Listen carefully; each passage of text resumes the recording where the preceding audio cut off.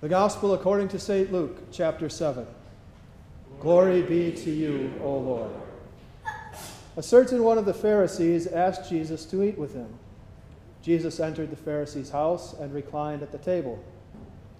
Just then, a sinful woman from that town learned that he was reclining in the Pharisee's house. She brought an alabaster jar of perfume, stood behind him near his feet weeping, and began to wet his feet with her tears. Then she began to wipe them with her hair, while also kissing his feet and anointing them with perfume.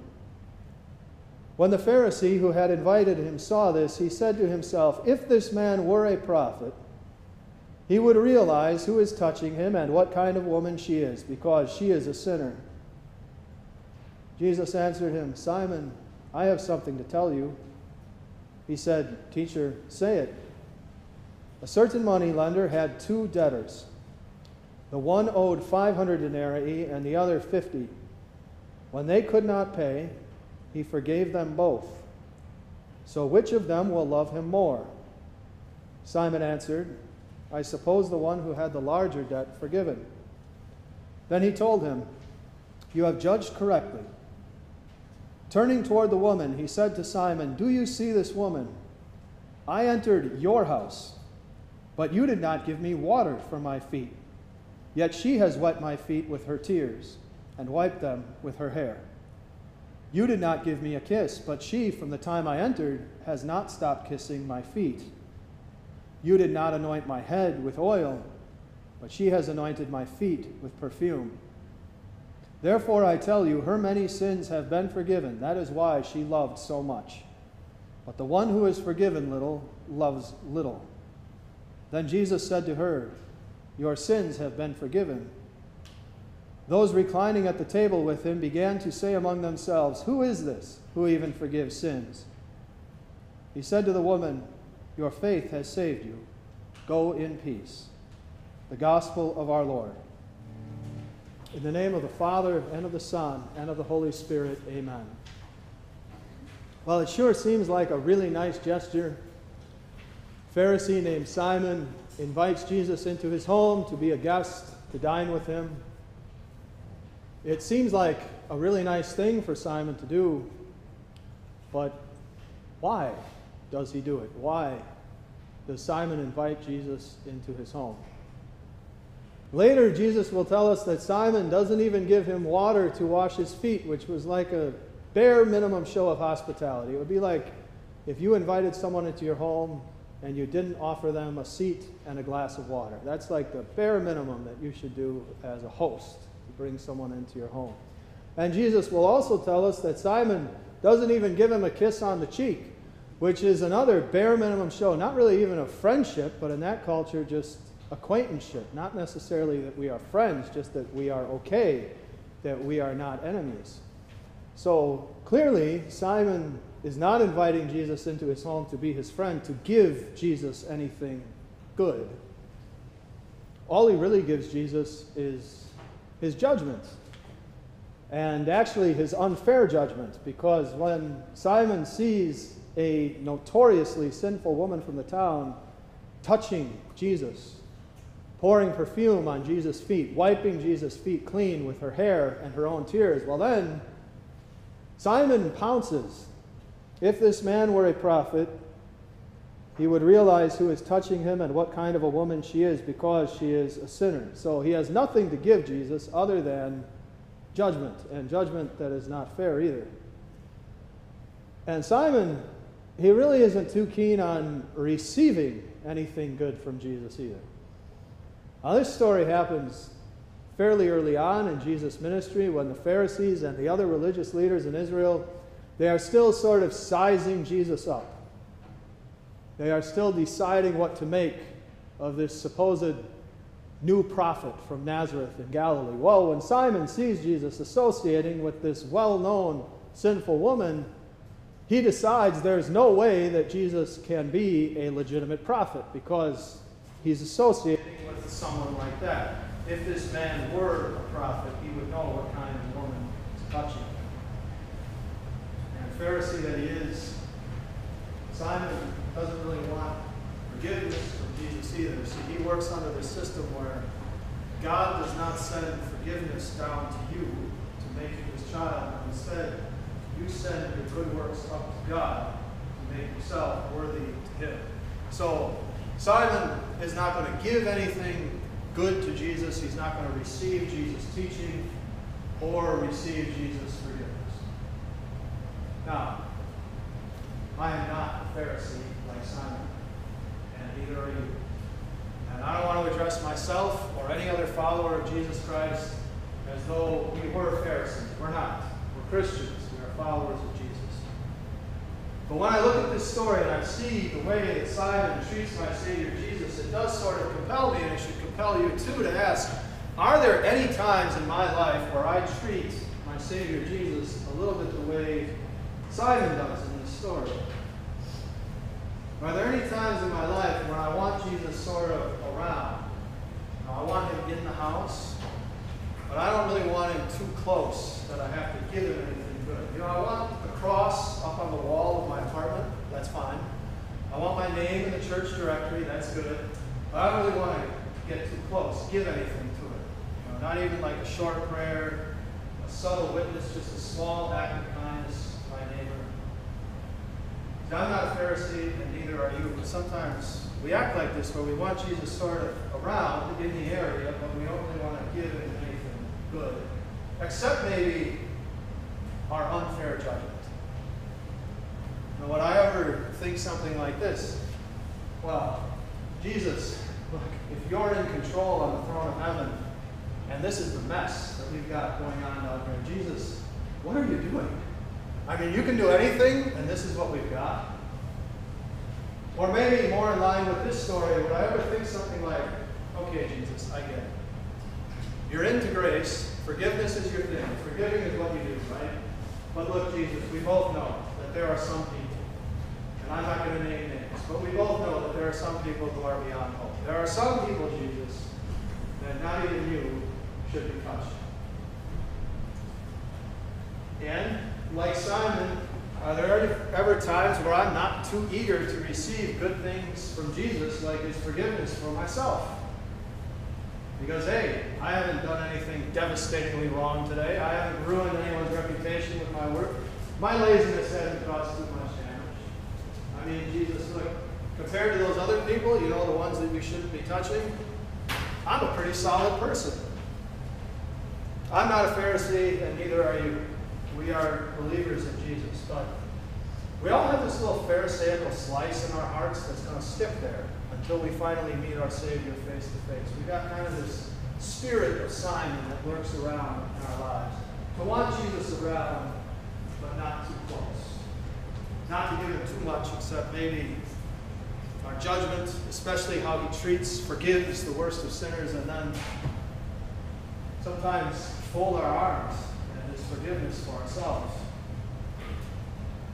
Now, when Jesus, in love, addresses this Pharisee by his first name, he tells him this little story and asks him this searching question. It might not be a bad idea for each one of us individually to lift the name Simon out of the slot and drop our own first name in. Simon, I have something to tell you. He said, Teacher, say it. A certain moneylender had two debtors. The one owed him 500 denarii. Now, trying to convert ancient currency to modern currency is a very difficult thing to do. So just take these as ballpark figures. 500 denarii, roughly $75,000. And the other 50, so 10%, about $7,500. When they could not pay, he forgave them both. Now, in this very short story Jesus tells, there are two really important things to notice right away. First of all, everybody owes. Everyone owes God for their sins. You may not have done as much dirt as the people sitting around you, at least not publicly. Maybe you keep your dirt behind closed doors, but you still owe. Because God never says in his word, live a life that looks better than the people around you. God says this in his word about what you owe him. Be holy, because I, the Lord your God, am holy. Everyone owes God perfection, absolute holiness, which means nobody can pay God what they owe. They could not pay. No one can pay God what they owe. Now here's the other really important thing to notice.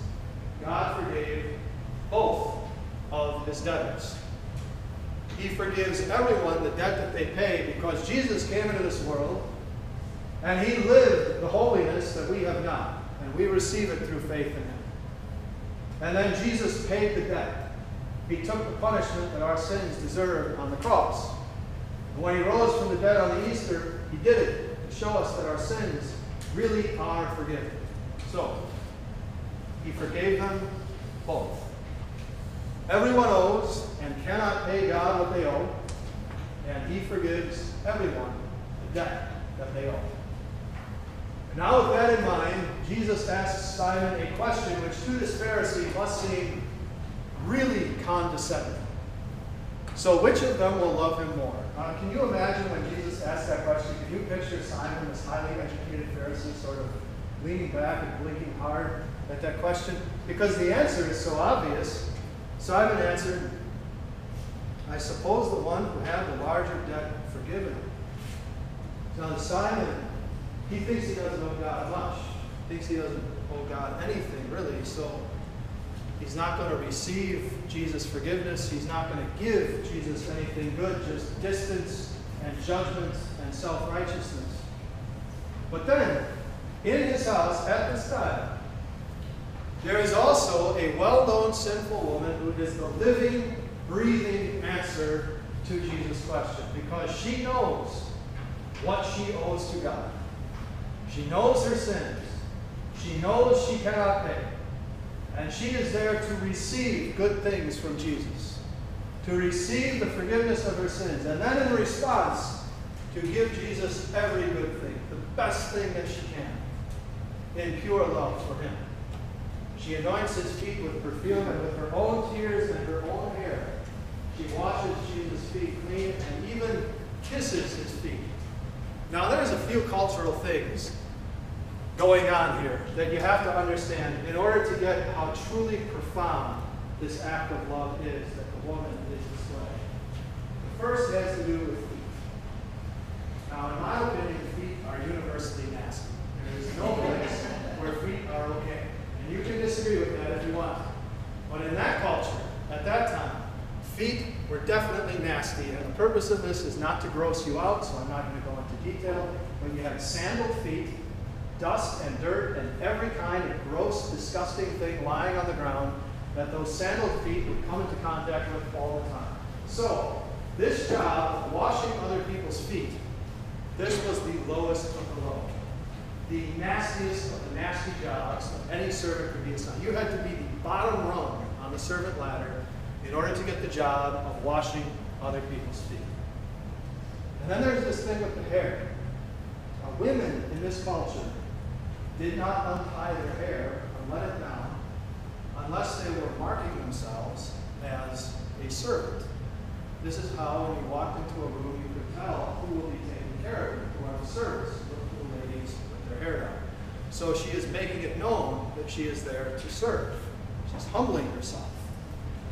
And then there's this perfume, which comes in an alabaster jar, which tells you this is expensive, this is high-end stuff. Generally speaking, people who resort to making their living the way that this woman probably made her living, they do not have just piles of money sitting around to burn on expensive perfume. It is likely this perfume that she brought to anoint Jesus was better than she could afford, more than she could really pay for. She is giving the best, even better than she could give to her Savior. Clearly, this is not a woman who wants Jesus just sort of on the edge of her life. She wants Jesus right in the center of her heart. She wants to receive his forgiveness, and she does. And she wants to give every good thing, the best possible act of love that she could give to her Savior. Therefore, I tell you, her many sins have been forgiven. That is why she loved so much. Then Jesus said to her, your sins have been forgiven. Your sins have been forgiven too. Later on in Jesus' ministry, there is another story that happens to him that is very, very similar to this one. This time it happens in the village of Bethany.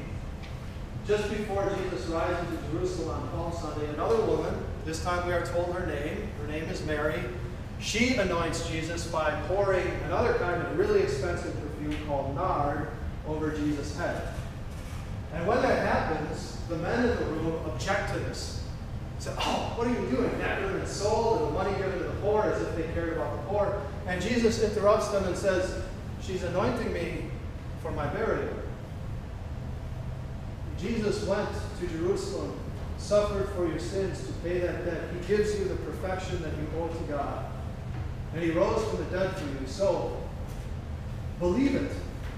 When Jesus says to you, just as he says to that woman, your sins have been forgiven. Now, Simon's other guests at this meal, they're stunned when Jesus says that he forgives sins. Those reclining at the table began to say to themselves, who is this who even forgives sins? That's actually a really fair question. The answer is, he's the Son of God who paid the debt for our sins. So, when Jesus says, your sins have been forgiven, believe that is true. Because it is through faith in Jesus that forgiveness becomes our own. Jesus died to pay the debt for the whole world. Whoever believes it, receives it. Which is why Jesus says to her, your faith has saved you. Jesus' gifts are yours and mine through faith. So, what do we do now? With our unpayable debt paid and this saving faith in our heart, what do? How do we live? Well, Jesus tells this believing, forgiven woman what to do now. Go in peace. When you leave here today, go in peace. When you walk out the front door of your house every day to go to work, or the grocery store, or grandma's house, or the ballpark, or wherever you're going, you can go in peace every day of your whole life. The life of a Christian is first and foremost the life of peace, knowing that your sins are forgiven and you have life with God in heaven. There are so many things in this world to rattle us and to shake our peace. And you don't need to hear them all listed off because you hear them every day. Being a Christian means you have a Savior who promises this: peace I leave with you. My peace I give you. I do not give to you as the world gives. Do not let your hearts be troubled, and do not be afraid.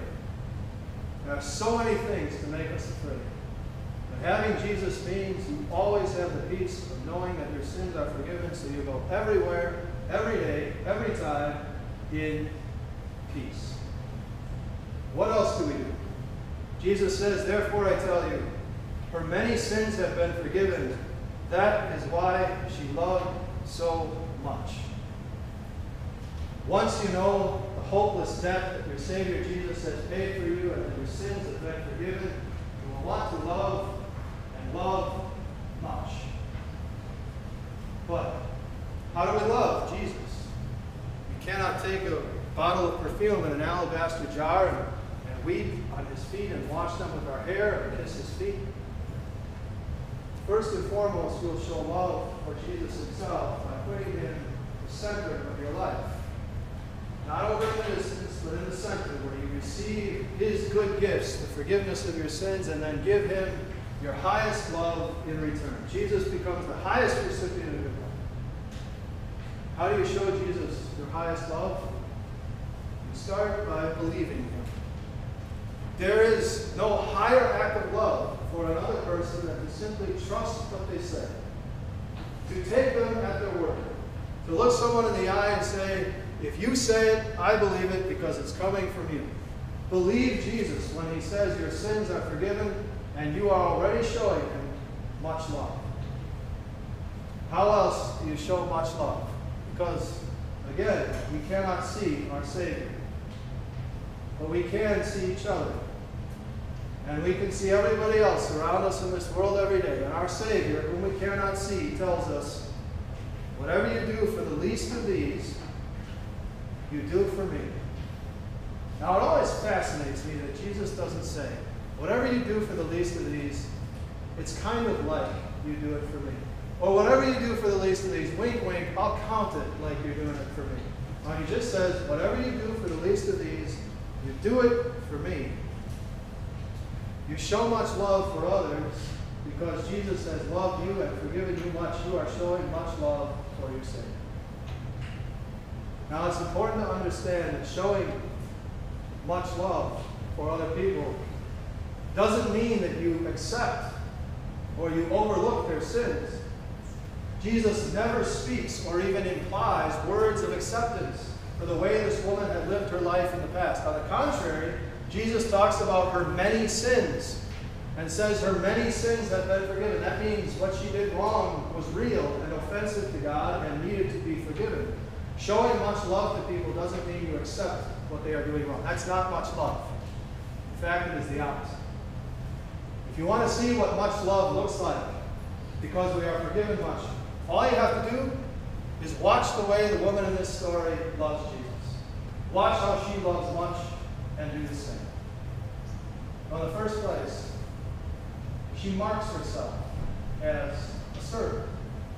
She lets her hair down in public and lets it be known to the world that she is here to place herself under other people and serve.